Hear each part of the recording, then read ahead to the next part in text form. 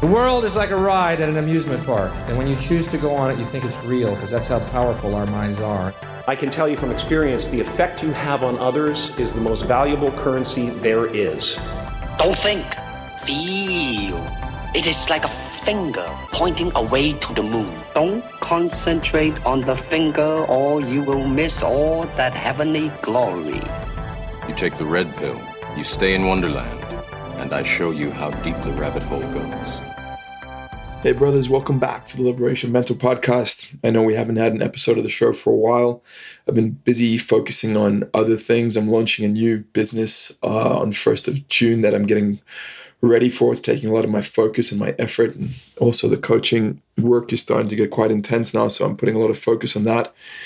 And also just created a new website for Liberation Mental, which took a hell of a lot of time and energy.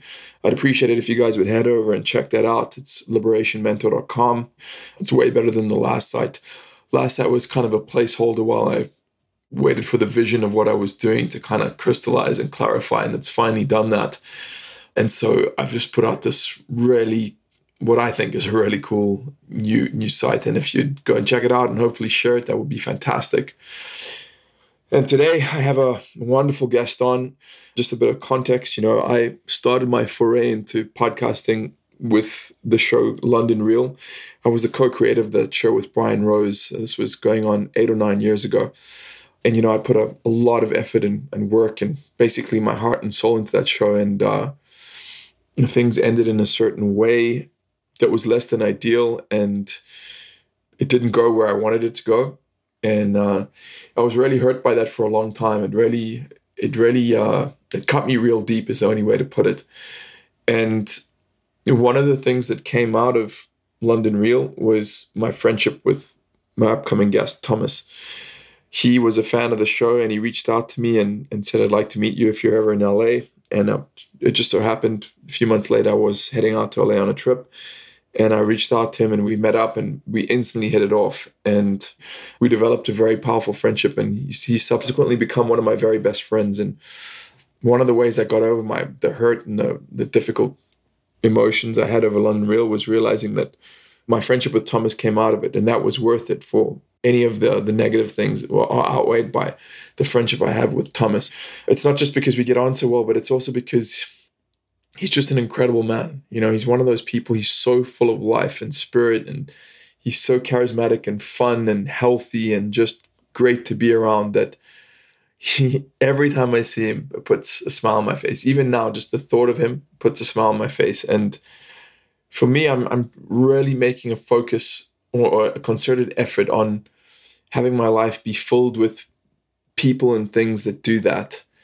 Like for me, it's I was just speaking to a client about this the other day. Your energy is the barometer of the direction of whether you're moving in the right direction or not. So you have to pay very close attention to it, and you have to ask yourself the question: whenever you've spent time with someone or spent time doing something, has that energized you, or how does it change your state? How does it make you feel? And if it lifts you up and gives you energy, then do more of it, and you're going in the right direction. If it makes you tired, that's the key indicator. If it makes you tired, if your energy drops and you feel drained afterwards, then I would suggest you cut it out, or you move away from it, or you recontextualize your relationship with it. And Thomas is just one of those guys. Like, he's one of those people that just lifts me up. And I think that you guys will enjoy this conversation because it lifted me up. Okay, guys, as usual, if you're enjoying the show, leave a review on iTunes. It really means a lot to me. It helps a lot. And unfortunately, all of the retreats until end of summer have been canceled, obviously because of this COVID-19 craziness, but still doing the one-to-one coaching work. If you want to change your life in massive positive ways, head over to the website, see some of the testimonials, see some of the amazing results that others have had, and book a call with me, and we'll get you to where you want to go. Without further ado, here is Liberation Mental Podcast, and our guest is Thomas Faustin Huisking. Enjoy. Hey guys, I'm here with my exceptionally wonderful and close friend, Thomas Huisking, who is, Thomas, I say this to you every single time I see you, but you are vibrating at a very high frequency, brother, and you always lift me up. And I'm so happy to finally have you on as a guest after the amazing run we had with Digital Communion all those years ago. And, I've been wanting to have you on my show since then, and it just hasn't happened, but you're finally here, and thanks for coming on. Hey man, thank you for having me. I've been very excited to come on and catch up. It has been a few years now, I guess. And man, we have a lot to talk about. We really do. I mean, so just for some background info for those who didn't listen to one of my previous shows, Digital Communion, Thomas and I started that show, and I think we got about 20, 25 episodes in, Thomas? Mm-hmm. And, just because of the way life was at the time for both of us, we couldn't really keep it going. But I was really devastated by that, because I just felt like the chemistry between us and the way we worked together, it was just amazing. And I still think that we'll do some kind of show or something together in the future, or maybe bring you on as a regular co-host on Liberation Mentor. But since then, I have been wanting to have a conversation with you, and I've been wanting to talk to you specifically about the fact that you're a dad now. Right, because in our last conversation, just our last one-to-one episode on Digital Communion, we were talking about how happy we both were to not have children, how it wasn't for us, and how we were too selfish and we had too much going on. And it turns out you are now the father of almost 2-year-old twins. Wow, that's true.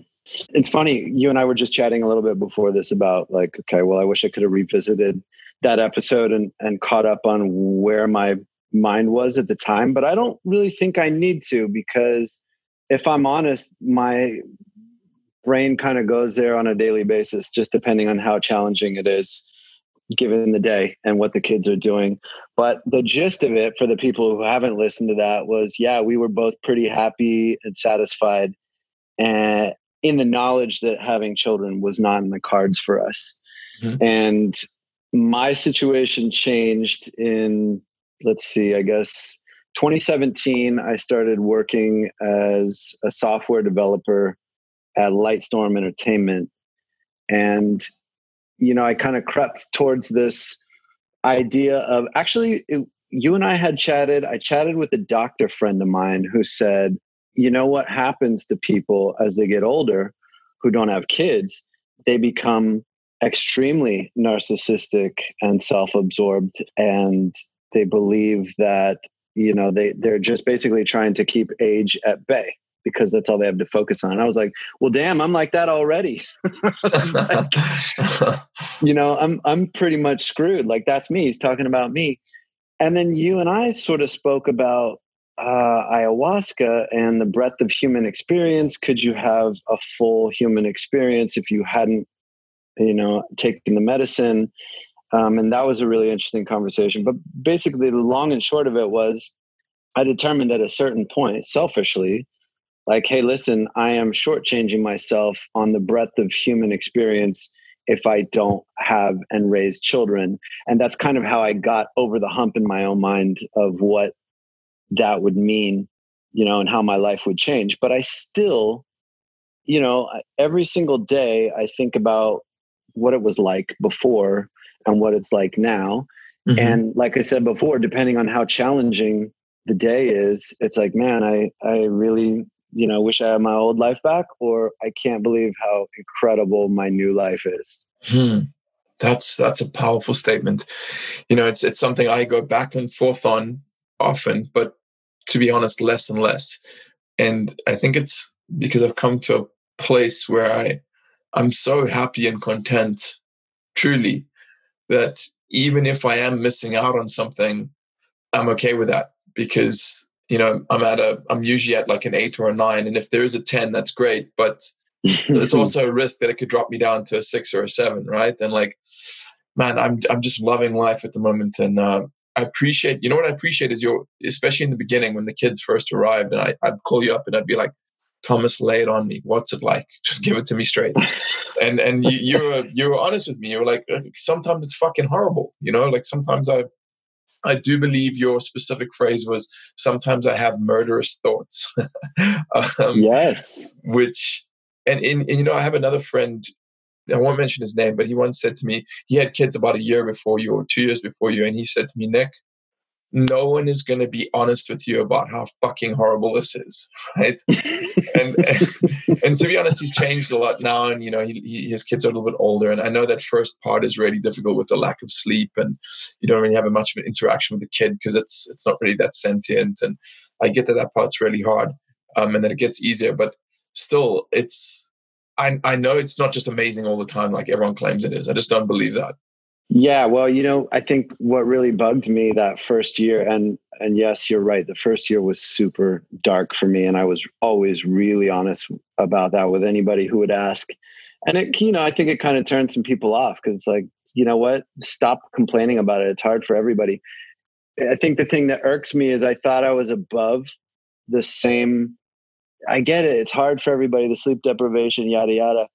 I thought I could deal with it and just be above it. But I am prone to the same simple human needs and complaints that any other person is. You're not superhuman, and having children really puts that front and center. Mm-hmm. Now, I don't know if you want to talk about the ceremony that changed it all, or if you want to avoid kind of that kind of talk on this particular show. I definitely do want to get into that, but I have a few more questions before, just to contextualize that, or just a few more things I want to bring up. So the first thing is, as I mentioned, you had twins, right? Which is right. I mean, that's like hard mode. That's like parenting hard mode, right? Especially for your first time. And it's my understanding that it wasn't an easy childbirth for your girlfriend. Right. And that, I mean, I think one of the times I spoke to you quite early after they were born, you were in the car driving around LA trying to get organic breast milk or something. Okay. What was that? Can you remind me about that? Okay. So, oh, wow. I've kind of put that out of my mind, but yes, for a while there were postpartum complications. My wife, not my real wife, we live in sin, but we say wife now just because girlfriend doesn't seem to respect the relationship at this point. But yeah, I was driving around looking for donor breast milk, and not just like randomly looking around, but through our doula, we got a doula, which I recommend to everybody. And it's an absolute must, but that's a different story. My doula had turned me on to her donor network of moms that had frozen breast milk, stacked it up for a situation like this, where my wife was taking some medicine to combat something called C. diff, which is an abbreviation of the Latin term for whatever that affliction is, but it's brutal. And she was taking very strong antibiotics, which basically make the breast milk toxic to the babies. And so I was driving around meeting one of these fine donors at Capitol Records in West Hollywood or wherever that is, and loading, breast milk into my car like a longshoreman, getting a shipment of drugs. Like, get it in there, pack it in nice and tight. I can't have these things falling over. And was that the point where you realized your life as an international man of mystery was over? It was probably the 30-hour labor that my wife went through where that was very evident. But yeah, man, there were so many things like that where just right off the bat, you're just kind of in it and you're functioning and you're just kind of tying one stressful situation into the next as seamlessly as possible and just trying to survive. A buddy of mine told me, very early on, he's like, look, right now your goal is to just keep those kids alive. Like, that's what you have to do. And I was like, shit, at its most base, that's exactly what I was doing. And I didn't give it much more thought than that, unless I'd had enough sleep to really process what was going on. I think I was in shock for a really long time.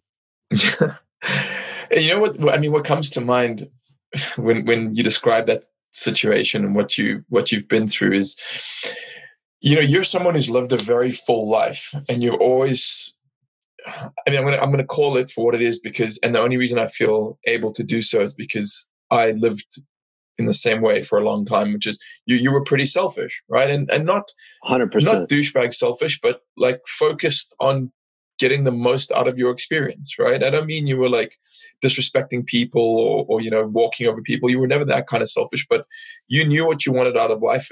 Probably 21% douchebag selfish at certain points, for sure. Fair enough. but you really knew what you wanted out of life, and you would take risks and take action. And that's the one of the many things I love about you is you're a doer, right? You're like, I want to do this, and you go out and do it. You want to create an art exhibition, so then you spend 3 months creating artwork, and then you put it in an art exhibition. Or if you want to learn to surf, you go and do it. Or if you want to get into a rock band, you do it. Or if you want to go move to LA to try to become an actor, you do it, right? And I love that about you. And even having lived this incredibly rich and full life, you still feel that you've had to compromise quite a bit, and I like after having children. And for me, I just think of the guys that had kids when they were like 18, 19, 20, and they hadn't done any of that stuff. Well, that must be really difficult. To me, that sounds incredibly difficult and even a little bit sad. You mean having kids that young?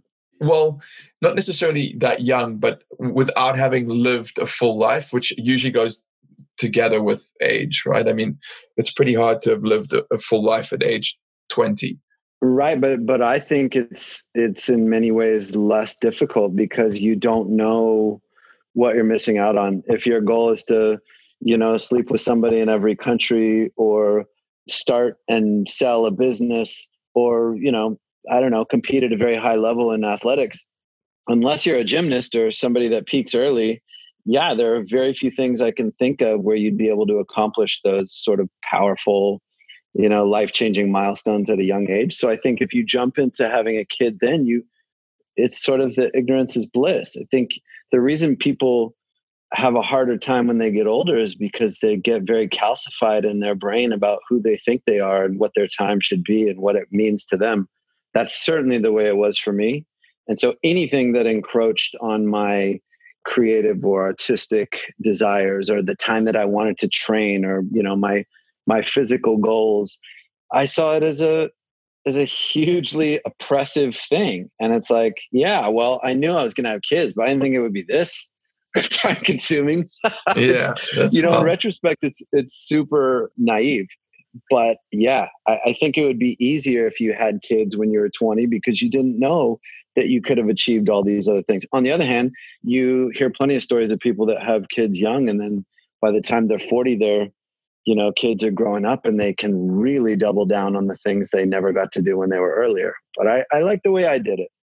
Yeah, it's a really good point. And it brings me to another question, which, man, I'm always real with you because I love you and I know you can take it, but I'll just give you a little bit of sweet before I give you the sour. And that is that you are literally one of the most capable people I know.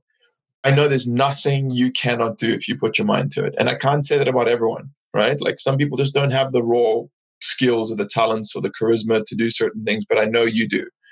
And, I look at you and I used to think, man, why isn't this guy wherever he wants to be? Why isn't he X, Y, or Z, like a captain of industry or famous? Or why isn't he hit that level? And a mutual friend of ours once said to me, it's because he changes horses midstream all the time. He's basically chops and changes too much and he never goes deep enough into anything. Now, I don't know if that is true, but I suspect there might be some truth to it. And I want to tie it back into the fatherhood thing, because this is related to something else someone once said to me, which is that when they had kids at a relatively young age, that was the point at which they suddenly started becoming successful because they no longer had those options anymore, right? That it was like, if they started a business, it was like, fuck, this business has to work because I have these little mouths to feed at home. And I can't just suddenly decide to change gears because it's no longer inspiring me or it's no longer, whatever. And I just wanted to ask you, like, have you seen that? Have you identified this kind of like, this powerful kind of like, okay, it's do or die time type thing now? Oh, that's a good question. I'm sure I'm going to be thinking about that traitorous Benedict Arnold, mutual friend of ours, who's talking trash about me to you for the rest of the day. No, I think it's really accurate, actually, with a little bit of a caveat there. Like, I mean, I could definitely say that for, say, software development. That could have gone to a different place, but there's a lot of things that I've done where I got into it and really enjoyed it, but got everything out of it that I could, or went far enough to realize that it really wasn't right for me. And I think that's more about, I mean, you can shape that two ways. That can be, oh, I'm self-aware enough to realize this isn't really my jam, or, I gave up because I didn't get success fast enough. I mean, it certainly wasn't the case with acting. I put many, many, many years into that, and I don't think it's something that I'll ever walk away from. But it can't be the number one thing when, you have a growing family. That's definitely been the number one priority once the babies came out, even up till the point of having, being super pregnant, not me, my wife, getting very far along. I was still like, I can kind of, still just sort of jump around and do the thing. But I guess once the babies actually came out and the responsibility was there, it wasn't like, somebody else, not a mutual friend of ours, but a very dear friend that you would definitely be friends with, said something similar. He's like, oh, I saw my kid and that was it. Like, it all hit me. Like, this is what it's all about. I never really, never really had that. I wanted it to be super powerful for me, but honestly, it wasn't until the ceremony. Prior to that, I was sort of shuffling along. I was saving money. I was doing all the right, responsible things.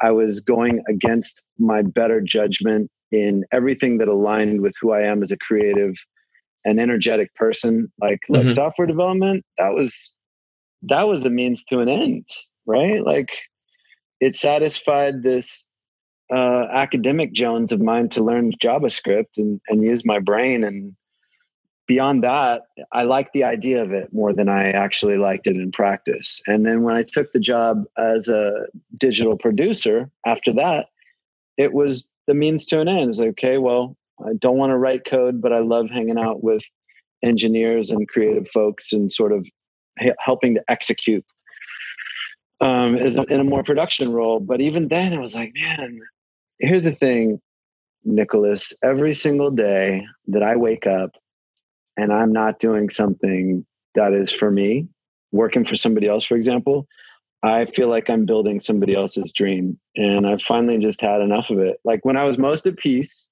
was probably before, when I was living in Austin. I had my training business and I was, doing theater at night and shooting films. And I was kind of all along my prerogative. I have no problem doing the work. I have no problem like really digging in for the long haul. It's only when I do things that are just so against the grain of my natural gifts and talents. Sure. Like, if you people that are good at JavaScript and they're extraordinary. The best programmers I've met are better than me at that, and they thrive in that. But they don't do what I do, which is, unique to me. Sure. And I want to make it very clear. I make no judgments on you when I made that observation about you chopping and changing. And I actually respect and admire it. It's just, I guess my question is were the kids the thing that signified that, okay, it's time now that part is over. And now it's like, pick your direction and fucking go for it. No, I don't think so. It's been a combination of things.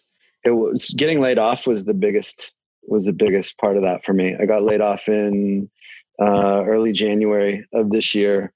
And so let me just, if I may stop you, Thomas, before you tell that story, what I find fascinating is you were the guy who was, living your dreams, taking the risks, not having stable employment because you were self-employed and working as a trainer and an actor. And, that is inherently unstable when it comes to a paycheck.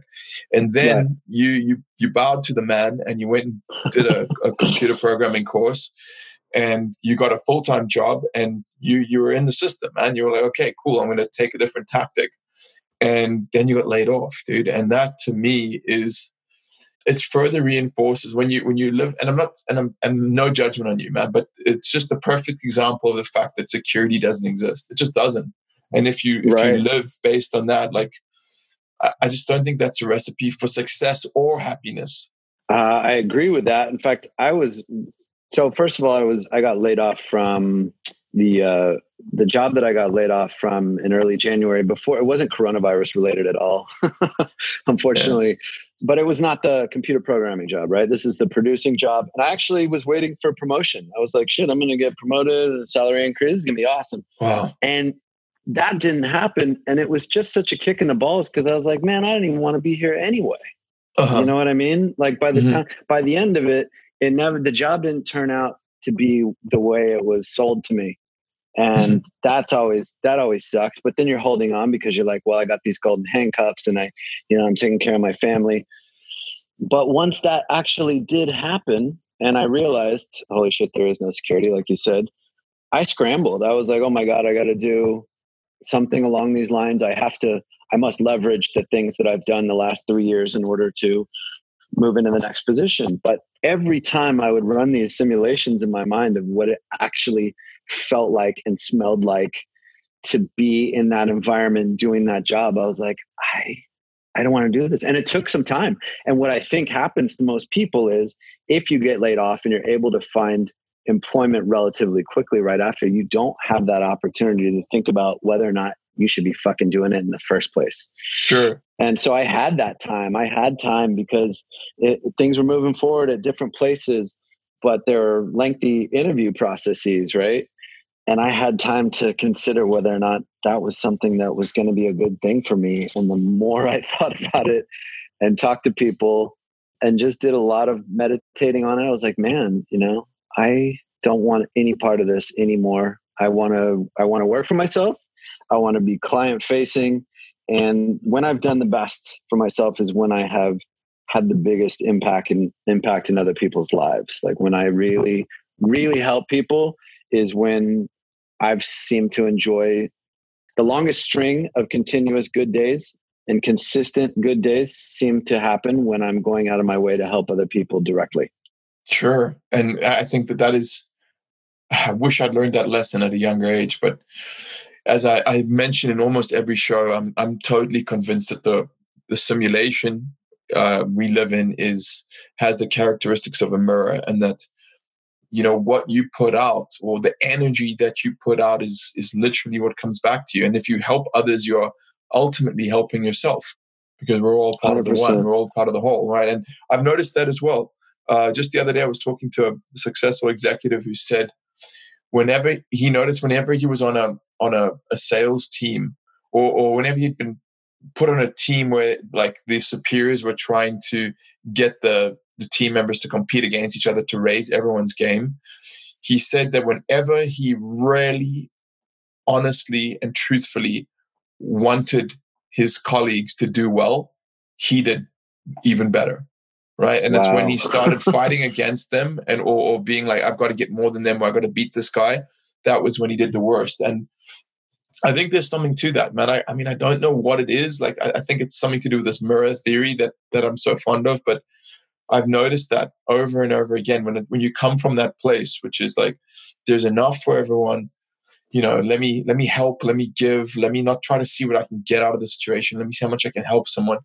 Generally, it works out really well, and you're excellent at that. And you're a giver, so I see great things in your future, whatever you choose that path to be. And it's my understanding you have chosen to be a ninja realtor. Is that right? Yeah, a real estate agent is, it can go so many different ways. But what I've found in speaking to mutual friends of ours again is that it's just a lifetime of learning. So that really satisfies that curious gene that I have that never makes, I just can't really settle down. I have tons of questions, but I love that there are just infinite things to learn in this space. And it is as basic as it comes, man. Like I feel like I have some bucolic genes as well. Like I'd be just as happy farming the land or, working with food in a restaurant, just very primal, basic things. And you and I have talked about that many, many times. But real estate, man, a place to live, a roof over your head, and the nuances of how that is bought and sold is just as basic as it gets. And the fact that I've gone this long without really paying enough attention to it is one thing that I definitely kick myself for. I mean, you and I could be in very different situations had we focused on trying to acquire property when we were in our 20s instead of doing whatever the hell it is we were doing. It wasn't even on my radar. Sure. But I think it should be on everybody's radar.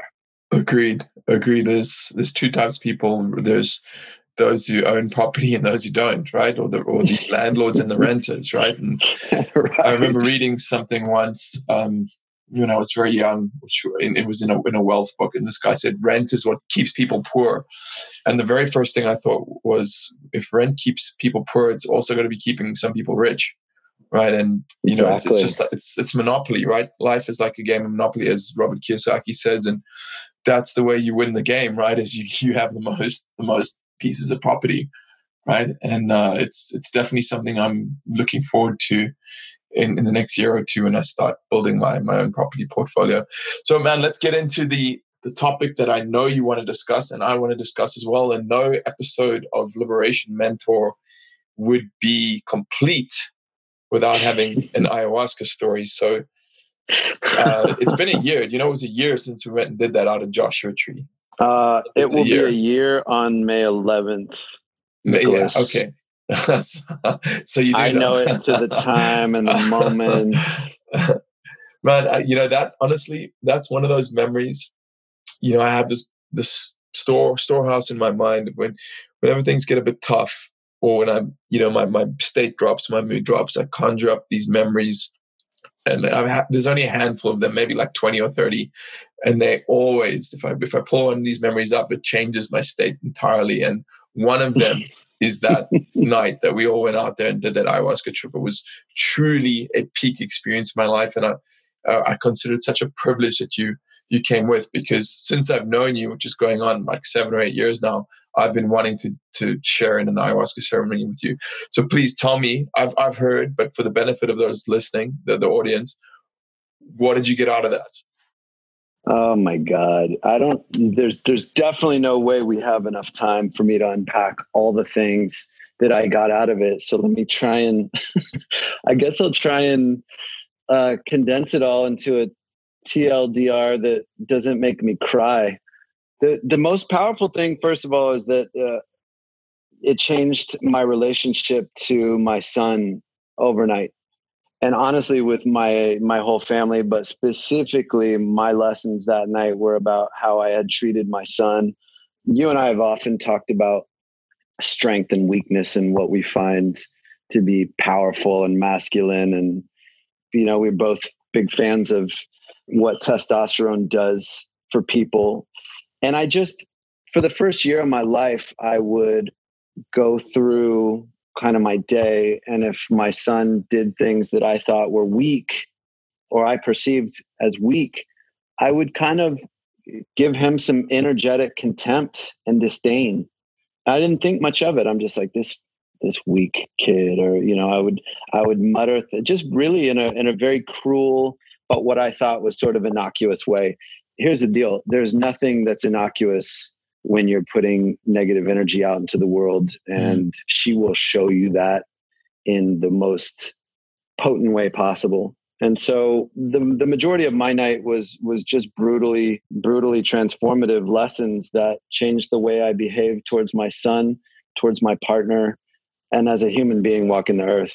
There's no better way to learn compassion and to learn how you've been screwing up than to take very strong medicine with a bunch of really strong people. Because, man, that room, we're not going to mention any names, was full of some of the toughest guys around, right? I mean, very experienced martial artists. And with one exception I can think of, everybody was pretty much on the ground getting the beating of a lifetime. So I think about it, not a day goes by that I don't think about it, Nicholas, which is, it gives me great pause. Like, it was the most transformative night of my life. And that's a statement, because you've had some nights, brother. You've had some fucking nights. Some nights. They all were, we have a mutual friend that has had a 12-gram dose of psilocybin, and he described that as kindergarten compared to what he went through that night. And, I will always be grateful to you for sharing that with me, because, as it stands, it was the most transformative and powerful night of my life. And you can see how people would instantly change their relationship with addictive substances, with loved ones. It is the strongest medicine I've ever even heard of. Well, actually, I've heard Iboga is even crazier, but I don't want to touch that right now. But I will tell you this, for the listeners that don't know and have never had the experience, I went in a very superficial way, thinking I was going to get some clarity into whether or not I should record an album based on the rise and fall of Rome, right? Or, oh, should I keep going to auditions? Should I keep writing scripts? You know, I really thought it was going to be some sort of like career counselor. It was all about you, right? Yeah. Of course. I was like, oh, great Mother Ayahuasca is going to, tell me how my acting career is going to go. No, absolutely not. Our friend told me, it still gives me chills every time I think about this. He said, they say that as soon as you decide to take the medicine, it starts working. Mm. And I often wonder, like, how would my experience have been different if I had been much closer to that time? But because I had already had children, I just have so many theories about what's really going on when you have the medicine. The way that she looked to me, nobody else has described. But when I Google ayahuasca, for example, a lot of the imagery is right in line with what I saw. The mine was way, way, way more powerful and terrifying. And for me, it was really scary, man. And it was because I needed it. I asked for an experience that was disciplined and tenacious and pretty much relentless. And I got it in spades. Yeah. And I think I need to make clear as well, which is testament to just what an amazing human being you are, is you have oodles of self-discipline, man. I mean, like when I mentioned earlier about how you were chopping and changing careers, it was in no way implying that was due to weakness or lack of discipline, because I mean, right after the ceremony, you didn't eat for another 7 days. You did a water fast, which that's correct. That blew my mind. I mean, that is truly inspiring. I think that night affected you more profoundly than pretty much anyone else, with the exception of perhaps one other person there. But I mean, anyone sitting on the fence, anyone trying to decide whether they should try the medicine or not, what would you say to them? Great question. I think I've always told people, like, when you're ready, you'll find a way to make it happen. But really, I think it is for everyone. But I think there are a lot of people, like I remember asking you and one of our mutual friends that was there, because I really think some people in my life, like my father, for example, what would it be like for him to have all of his ideas about the way consciousness works and what's really in the band of reality that we can't see most of the time? Because to me, the stuff that was revealed was so mind-blowing that I just want everybody to see it, right? It's like, you don't understand. Sure. Like it's way more than what this podcast and than this moment. But the general consensus was, hey, look, when you're 70 plus and you've always had a very straightforward opinion of the world, very linear, the most you've ever dabbled with is a little cannabis or a lot of red wine, it's going to be a huge, huge shock for the system. Yeah, that's for sure. But I still think it's for everyone. I just think you have to decide to do it in your own time. And man, I will never be able to say enough about the guardians that took care of us throughout that experience, because I've told people this before. When we showed up, to me, they looked like a bunch of extras from Pirates of the Caribbean, like scarves and eye patches and shit. I was like, what is going on here? But when she visited the temple, when she being ayahuasca, when she came in, oh my, like the hairs on my arm completely standing up right now. When she came through, those guys were the most professional, incredible people I've ever come across. I just couldn't believe how composed they were through the entire thing. I just don't get it. It's beyond my reasoning. I just don't understand. Yeah, that they were truly wonderful, and that was, it's always a powerful experience, and there's always deep transformation and learning. But I got to say, in all the times I've done ayahuasca, that was one of my absolute favorite experiences, largely because you were there, right? And I reflect on that it was only one night that we were there, but I reflect on it often. And how important it is to have like-minded people in your life, and people that lift you up, and people that can do things like that with you, and people that want to help you grow. And you've always been, since I've known you, you've been one of those people to me. And I just honor you, and I thank you so much for your time. I know you got those 2 kids to get back to, and you're just one of the best fucking human beings I know, dude. You really are. Thank you so much. You know, my life has changed since we met in so many ways. Some not having to do with you have been really hard, and some others having to do with you have been really hard, namely that ceremony. But it's the greatest gift I've ever received in my life. And, you know, I have you to thank for that. No, brother, you did the work. You know, like, I appreciate that, but you did the work, and there's going to be more. We need to do another one soon. Oh my God. Thomas, if the people out there in LA and California, I know there's quite a few of them listening, want to buy a luxury property from the most handsome and charismatic person in Los Angeles, how would they get hold of you? Well, first of all, the thing with Sotheby's is that luxury is an experience, not a price point. So everyone is welcome. But they can check out thomashuisking.com. That's HUISKING.com. Or you can find me on Facebook or Instagram. It's just my name, Thomas Huisking. I'd love to connect, even if you don't want to buy a place, really. I will tell you this. Connecting with people is part of what I've done since I since I was laid off from my old job. And one of the things that I have been doing as a result is reaching out with the old letter, with a note. Oh, I forgot. I wanted to speak about that. Yeah. It has brought me more pleasure as a result of connecting with people than anything else in the last few years. I mean, just unexpected joy to hear or share a memory with somebody who you haven't really been in touch with in a long time. And I just love connecting with folks. So yeah, I mean, if you just want to connect, you want to chat, I love that. I think it's great. You learn so much about people. It's totally worth it. Awesome. And that's actually how we got to know each other. When I was doing London Real, you just reached out, right? Like, and we became great friends. If you hadn't done that, you know, like, our lives would both be very different. And I'm a big believer in that. If you want to connect with someone, if you feel the urge or the instinct, if there's a calling, and you think, I need to connect with this person, trust that, right? Trust it, and usually good things come of it. Yeah, and if anyone needs any sweet suggestions on, you know, making baby formula at home or planting a garden or during a quarantine or any other things, just hit me up. I'd be happy to chat. Awesome. Thomas, brother, bless you, and chat soon. Thank you, man. Have a great day. Talk to you soon. I told you he was an amazing human being. What a cool dude. Again, he's given me energy and lifted me up, and I just appreciate him for that so much. The thing that he was talking about at the end, connecting with people, specifically using notes or written notes, has been a wonderful thing for me. And I think you guys might appreciate it if you're looking for a new, it's not so much a hobby as it is a practice.